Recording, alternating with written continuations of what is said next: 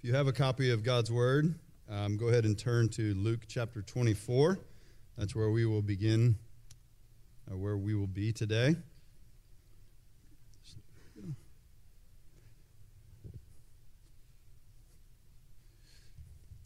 My name is Buddy Lyles. It's my privilege to serve as one of the pastors here. And I just want to extend my greeting to you in the name of our risen Lord Jesus Christ. And so glad you've come to worship with us today. We're going to turn to probably my favorite of the resurrection appearances that we have in the Gospels in Luke 24. It's, in fact, by some, it's considered the most artistic in terms of literature, like a masterpiece of how it is written. It is dripping with irony.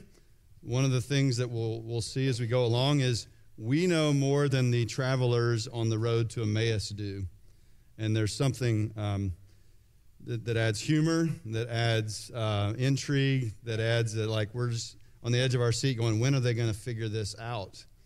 And so perhaps that should be for us as well. No matter where we have come from today, perhaps God may say, there's something that you may not be aware of right now that I want to birth or rebirth in your hearts, as he tells us, again, as we rehearse the story, the historic event of his resurrection. So we're going to be there in just a moment. We sang at the beginning, crown him with many crowns. It's one of my favorites to sing at Easter, and that's what Jesus' followers, his disciples, and those also around his disciples, they were ready to do with him. They were ready to crown him until he was crucified. And their hopes died with him. And with their hope buried in a cave, his followers, like you and I would be, were disillusioned. And they were on their way to disconnecting and disengaging from all they had put their hopes in and from whatever they thought they were a part of, but now seemed to be dead and buried. Anticipation of what will be has now soured for them. And it's become the disappointment of what won't be. But what couldn't happen has happened. Jesus rose from the dead. He got up out of the cave, which is what we taught our kids from an early age. He got up out of that cave, and he is alive. And so what has been will never be the same again. And Scripture records that those who came face to face with him, the resurrected Jesus, like particularly the two that we'll see today, they were never the same because they had seen a dead man walking. One of Jesus' appearances, hours after the resurrection, is the one we're going to look at. It's in the afternoon, probably, on that first Easter, as his followers, two of his followers, made this troubled trek from Jerusalem, about 7 miles outside of town, to a place we can't even find nowadays called Emmaus. And Dr. Luke, as he does throughout his gospel, he says that he went and checked with a bunch of eyewitnesses and looked at the historical records so that he could compile an orderly account for a young believer named Theophilus, who was a little bit shaky, a little bit disillusioned at times himself. And Luke writes his entire gospel to say, I've given you an orderly account so that you may know for certain the things you've been taught. And I pray that that's what would happen for us as well as Luke's readers, that wherever hopes may have felt like they're dissipating or they're dead and buried, or you find yourself disillusioned, like what's the point, that perhaps in reading Luke's account, as Avinash prayed, that the Spirit of God would do a rebuild, would do a rebirth in each of our hearts, that we would never be the same. And so Jesus appears to these disillusioned travelers. If you're there in Luke 24, begin with me in verse 13. Behold, two of them were going that very day to the village named Emmaus, which was about 7 miles from Jerusalem. And they were talking with each other about all these things which had taken place. While they were talking and discussing, Jesus himself approached and began traveling with them. Now, in our culture, we'd be like, that's cringe, that's strange, what are you doing? In their culture, this was pretty common, okay? But notice this. Again, this is Jesus who had risen a few hours earlier, after 2 days earlier had died a gruesome death on a cross. He joins them, but, next line there, but their eyes were prevented from recognizing him. And he said to them, "What are these words that you're exchanging with one another as you're walking?" And they stood still, looking sad. They just stopped. One of them, named Cleopas, answered and said to him, "Are you the only one visiting Jerusalem and unaware of the things which have happened here in these days?" And he said to them, "What things?" And they said to him, "The things about Jesus the Nazarene, who was a prophet, mighty in deed and word in the sight of God and all the people, and how the chief priests and our rulers delivered him to the sentence of death and crucified him. But we were hoping that it was he who was going to redeem Israel. Indeed, besides all this, it's the third day since these things happened. But also some women among us amazed us. When they were at the tomb early in the morning and did not find his body, they came saying that they'd also seen a vision of angels who said that he was alive. Some of those who were with us went to the tomb and found it just exactly as the women also had said. But him they did not see." Now we're going to pause there. There's a lot in this passage that we could spend time on. It is packed with emotion and, like I said, irony, humor of what they don't know and we do know, and the very last line there. But him they did not see, and they do not see the one walking with them. Most likely, this is because the Lord is veiling his true identity from them for the moment.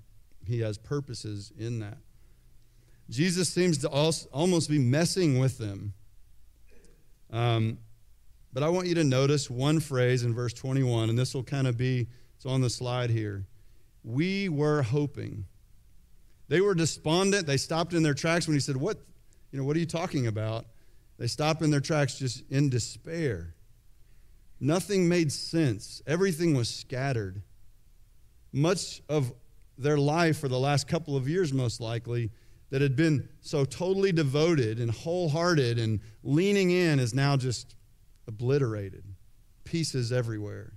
And they can't put it back together. We were hoping. Some of you have in your translation, we had hoped, but I think it's better translated, we were hoping. We had hoped might tell us it's a one-time, well, I'd hoped, kind of that one time. No, it was we were hoping. It captures the idea better because it was an ongoing hoping, putting more and more of the weight of their lives on him as they arranged their lives and their lifestyles around him and his message and the promise of his kingdom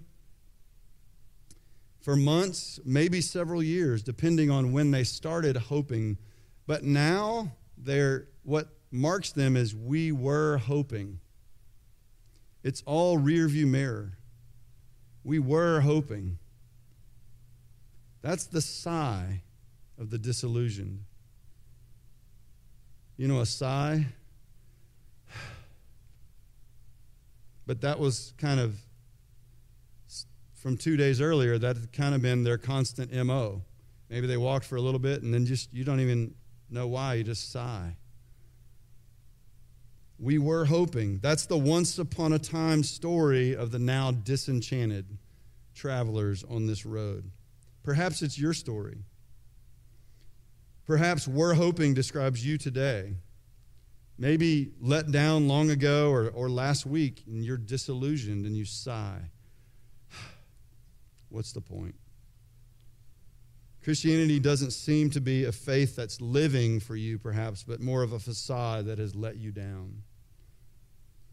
Maybe you've been disillusioned through the hurt or hypocrisy of some family member, some church, or some Christian friend, or maybe you feel even God himself has not come through for you and he's let you down. Well, being in that place, you may be like our two disillusioned travelers and feel your only option is to take the path away from him toward disengaging from whatever this Christianity thing is.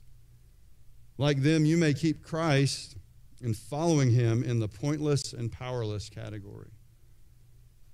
not even realizing Jesus is not very far from any of us, including you, and that his person and power cannot be contained by a cave or our categories. You see, he was with them and they didn't even know it.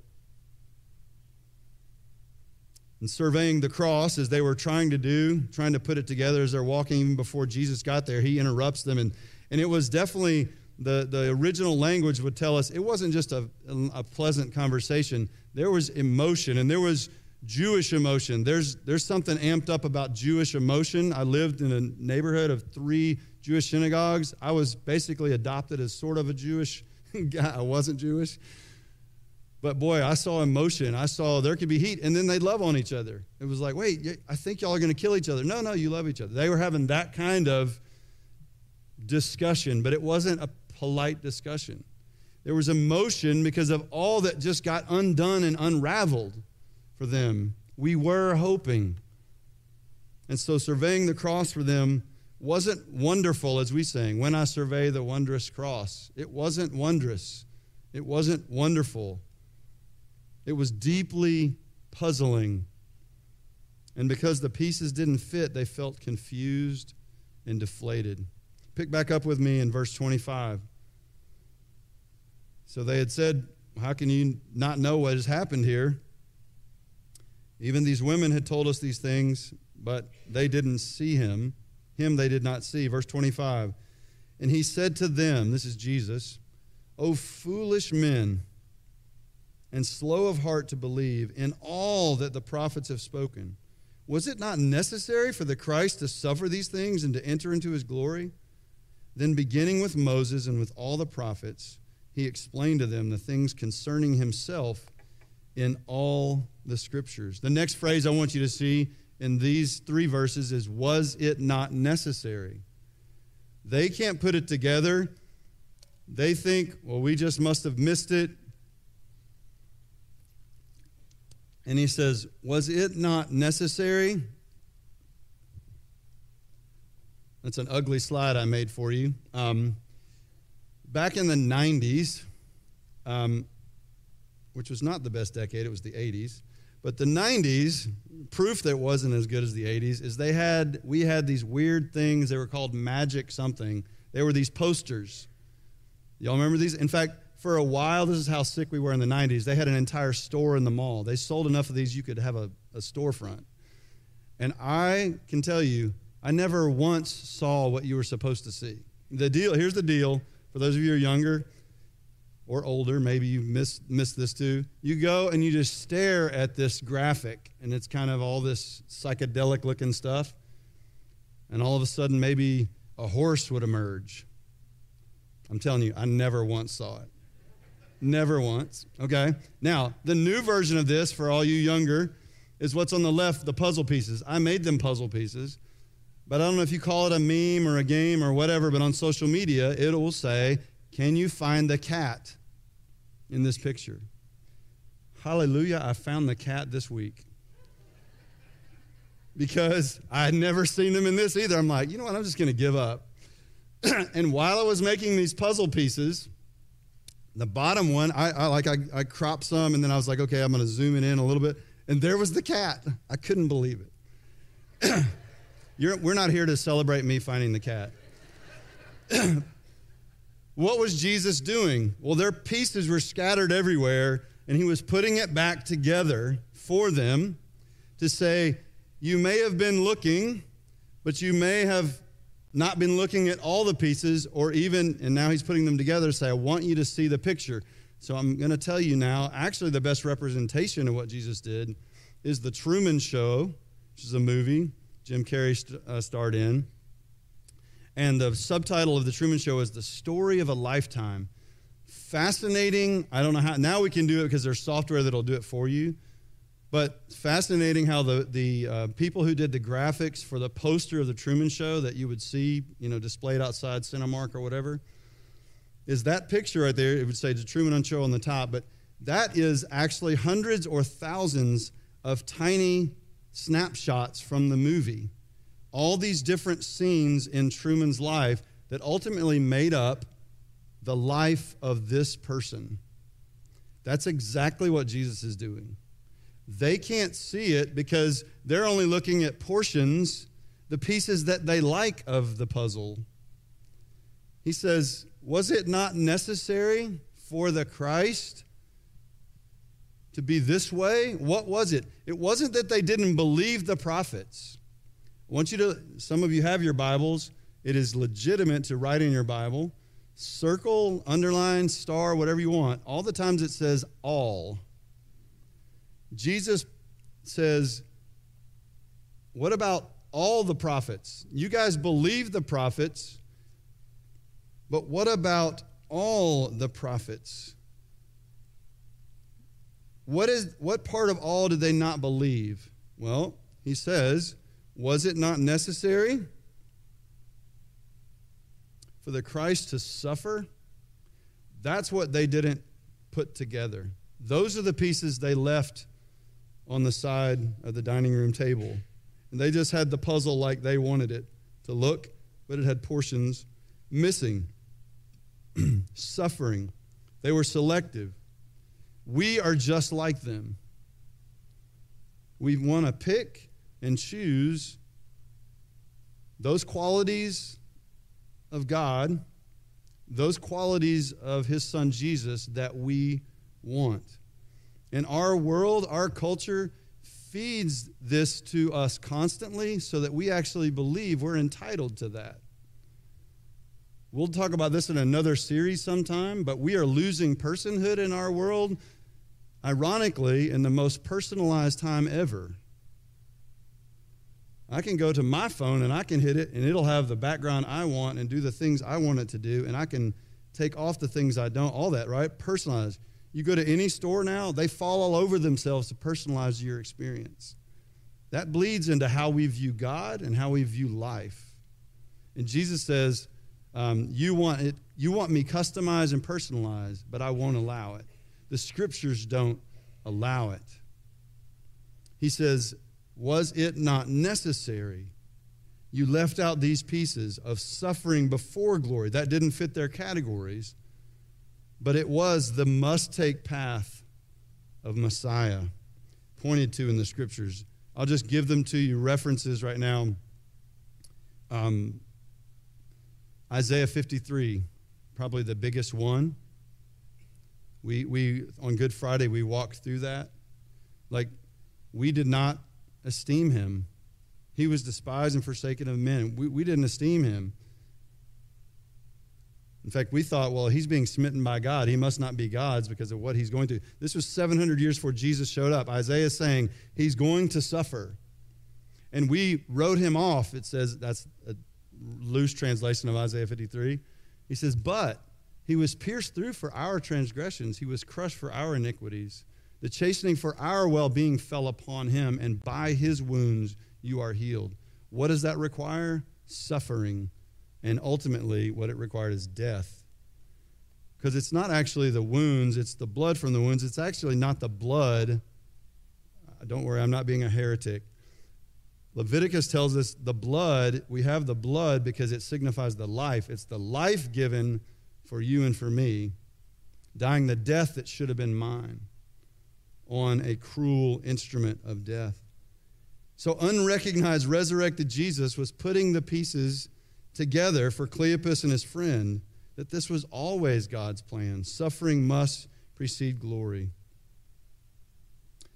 Is the must-take path for Messiah, but it's also part of the must for us in terms of our response to him. This also matched what they earlier called, y'all read it, or we read it together, what the women reported and they called nonsense.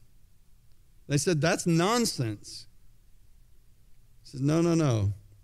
Why do you seek the living one among the dead? He's not here. He's risen. Remember, he spoke to you while I was in Galilee, saying that the Son of Man must be delivered in the hands of sinful men, be crucified, and the third day rise again.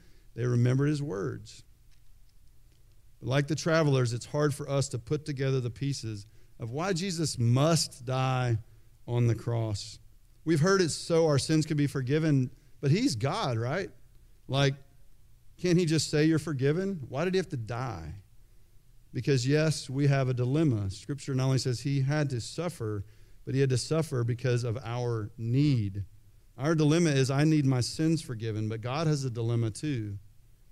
How do I remain just and punish sin and be merciful, rescue sinners at the same time?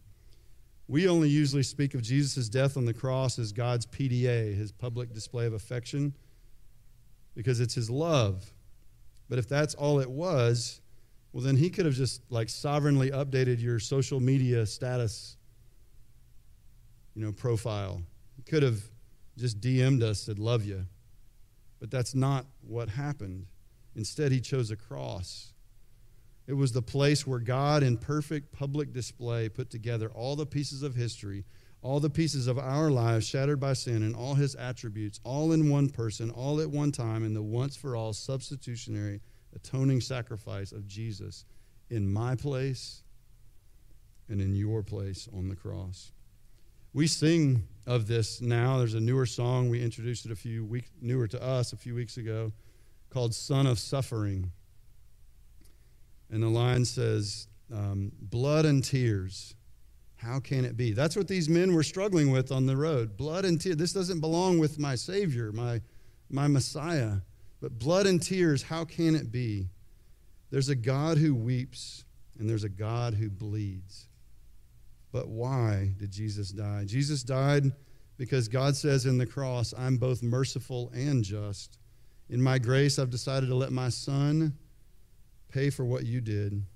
The reason he had to die is because your sin and mine deserves death. And God says, because I'm perfectly just, I can't just let it go. Jesus had to die so that God could be just and the justifier of those who have faith in Jesus. Now, prior to the cross, pouring out his wrath, where he poured out his wrath, the payment due. Prior to the cross, he delayed pouring out his wrath. Because of his mercy, though, he demanded payment. Somebody has to pay. Because of his justice, he decided to be our Redeemer and pay the penalty. Because of it, it put on display his glory, including his great love and grace. So one more thing here, and then we'll move on to the end part of this section. Why didn't Jesus, they didn't recognize, they were prevented, mine says, some of yours says they were kept from recognizing it. Why didn't Jesus go ahead and flex? Say, I'm here, I'm risen, now let me put the pieces together. Well, he has his reasons, and we don't know exactly why, but I do believe that it has something to do with, he wants to take them first to God's word, because faith comes by hearing, and hearing by the word of God. And he knows that he won't always be visible with them, which he'll help us out with in the last section. But he wants their faith to be in God's word and in the God of the word, who promised and delivered. And he wants to put those pieces together. Say, remember, this is where you missed. These are where the pieces go together. He had to suffer and then enter glory. And so then he will reveal himself. Well, there's a story of rich man that Jesus tells in Luke's gospel, rich man and Lazarus. And I think this is fascinating. Jesus is telling this parable, and this rich man ends up where he didn't want to end up. And he says, hey, how about Lazarus be sent to my living brothers? I'm dead. How about send him to my living brothers so they can be warned? And Jesus, this sounds very cold-hearted, but Jesus' response was, well, they have Moses and the prophets. That's exactly what he walked these guys through. They've got their Bibles to warn them. And the man protested to Jesus that a warning from one who had risen from the grave would be more forceful and more convincing.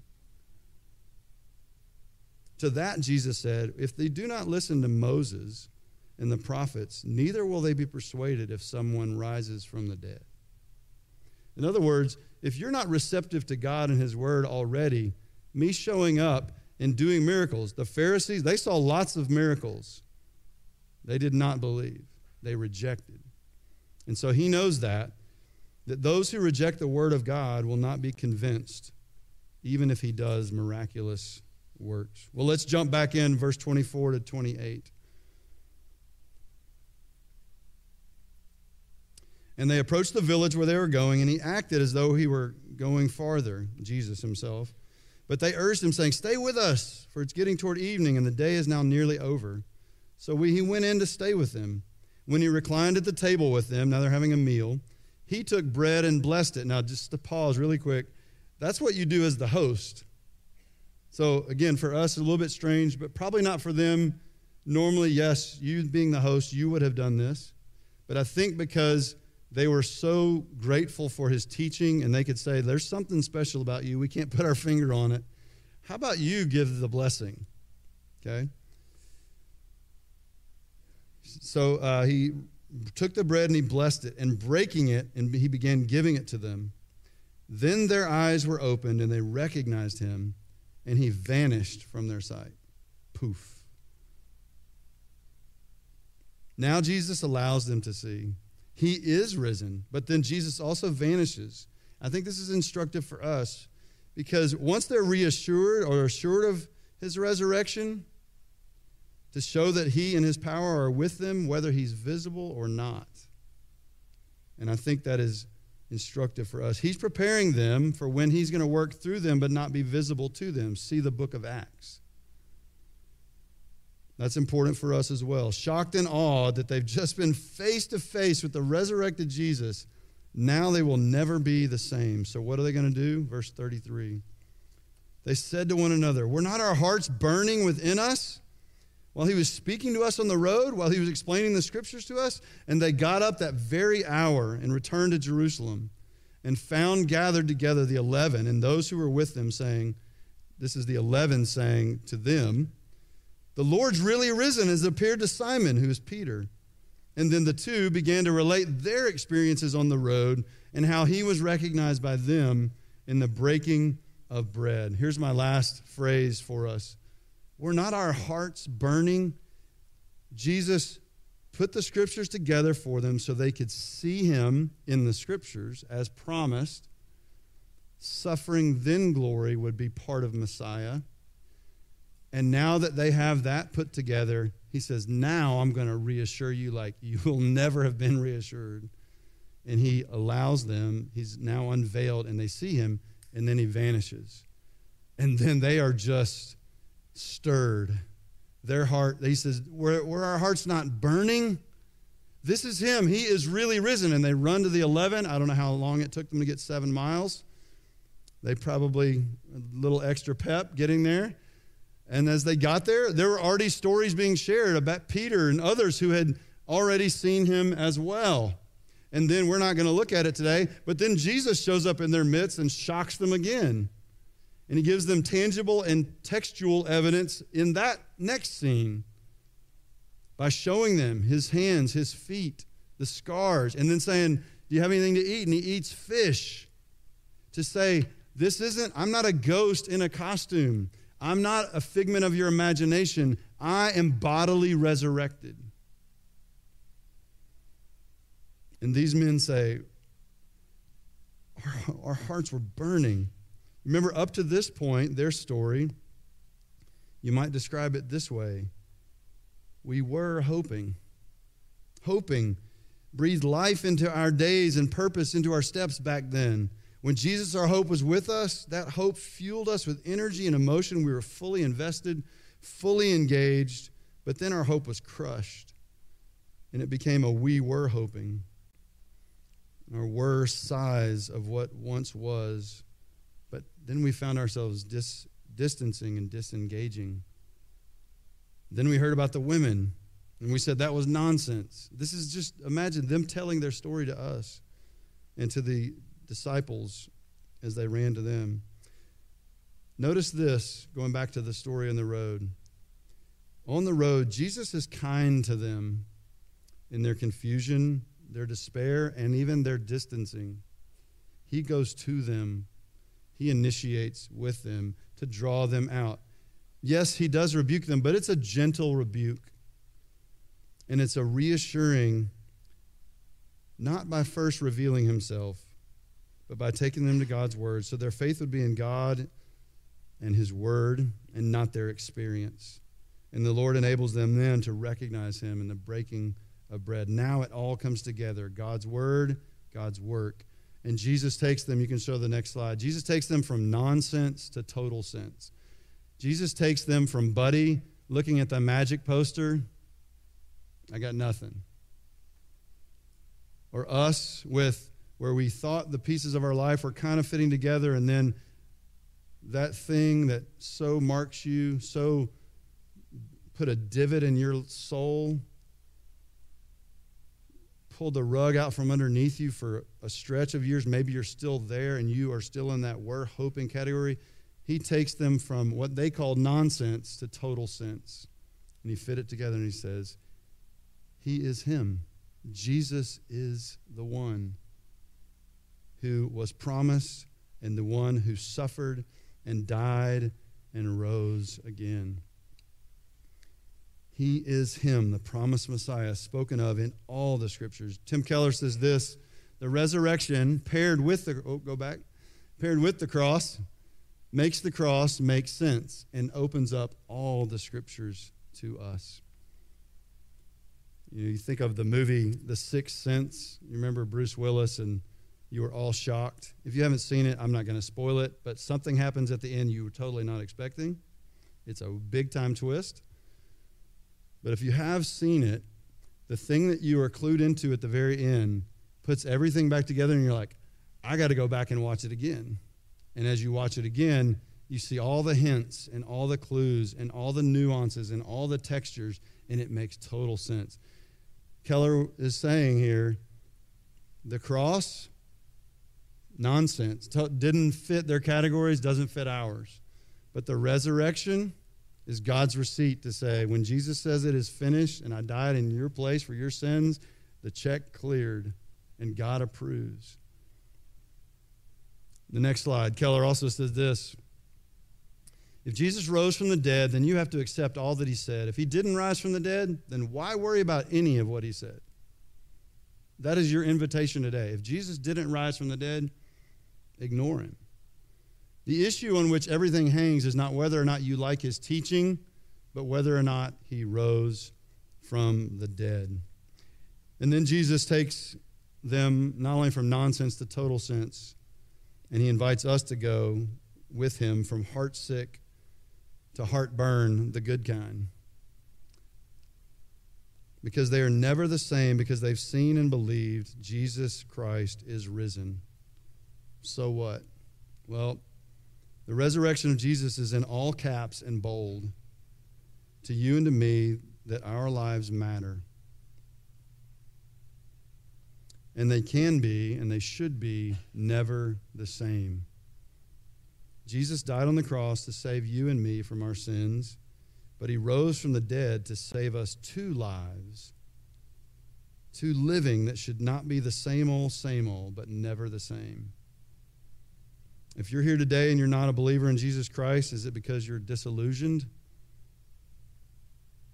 Just disheartened? I mean, there's been so much the last several years just kind of, right, we're all just in a funk. And that may be you, and you don't know Jesus. I don't blame you, especially if it's because when you look at Christians, you don't see much distinctive about the way we live. You might even say, I like Jesus, but I'm not so sure about his church. Well, don't allow us to be the reason you reject the one who is your only hope. Because disillusioned or not, the Bible says not only was it necessary that Jesus suffer, it is necessary for someone to pay for your sin and mine. And the payment has to be your life or Jesus' life in your place. Those are the only two alternatives. But it also is necessary for you to trust him and his payment on that cross for your sin. The empty tomb and the bodily resurrection of Jesus are God's receipt to you and me that the payment was sufficient. Though it cost him his life, his offer of forgiveness for your sins and eternal life is a free gift, and all you have to do is take it. Trust him today. And if you look around you, there may be several, I believe there are several around you who are believers and followers of Jesus Christ, but you may be also not knowing that you're looking at the recovering disillusioned, who also perhaps today need to be recovered from our recent disillusionment. And we can tell you that our lives, what they were like before Jesus Christ, but how he's continuing to change us. And some of us might even, around you, might be brave enough to share our struggles or doubts, and a very few of us would have the courage in Christ, to let you know us warts and all. That way the grace of Christ can be seen. And his invitation and ours to you today is to know his grace and mercy in your life. The good news is the essence of Christianity is not to behave, not to get your life together, not to put it all together where it looks like a perfect picture. It can't. The essence of Christianity is not behave, but behold and believe. John 6:40 on the screen. For this is the will of my Father, everyone who beholds the Son and believes in him will have eternal life, and I myself will raise him up on the last day. And then in the story of Lazarus, John 11, the next slide, it says, I am the resurrection and the life. He who believes in me will live, even if he dies, and everyone who lives and believes in me will never die. This is the question. Do you believe this, and do you believe in him? For us as believers, these 2 and the 11 others who saw Jesus and went out, they went out never the same. And they boldly proclaimed Jesus died and rose again, and they didn't care what it cost them. In fact, the last slide there, in Acts 4, Peter and John are thrown in the slammer, and they're threatened, and they said, hey, you do whatever you want, but we cannot stop talking about what we have seen and heard. He explained to them so they knew how suffering and glory went together. He showed himself to them multiple times risen, and he ascended, and he said, you're going to be my witnesses now. And even though I'm not visible, all those other things, all those other times I appeared to you and then disappeared was to reassure you, though you may not see me, I am with you. And that would be the message to you and to me as believers. If you're in a we were hoping kind of category right now, let this, and you're disengaging, let this be your re-engaging day.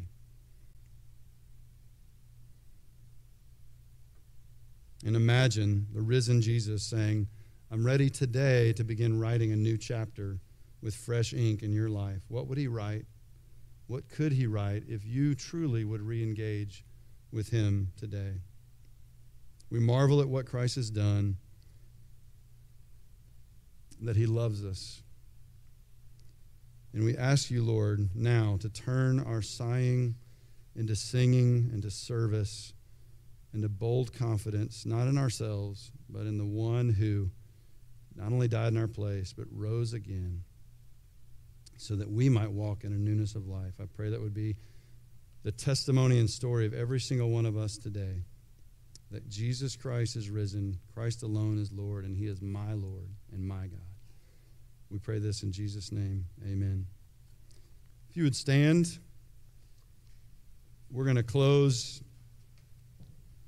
in a way that's appropriate. The 2 were rejoicing with hearts burning. The disciples in the next scene were rejoicing because they had been repurposed.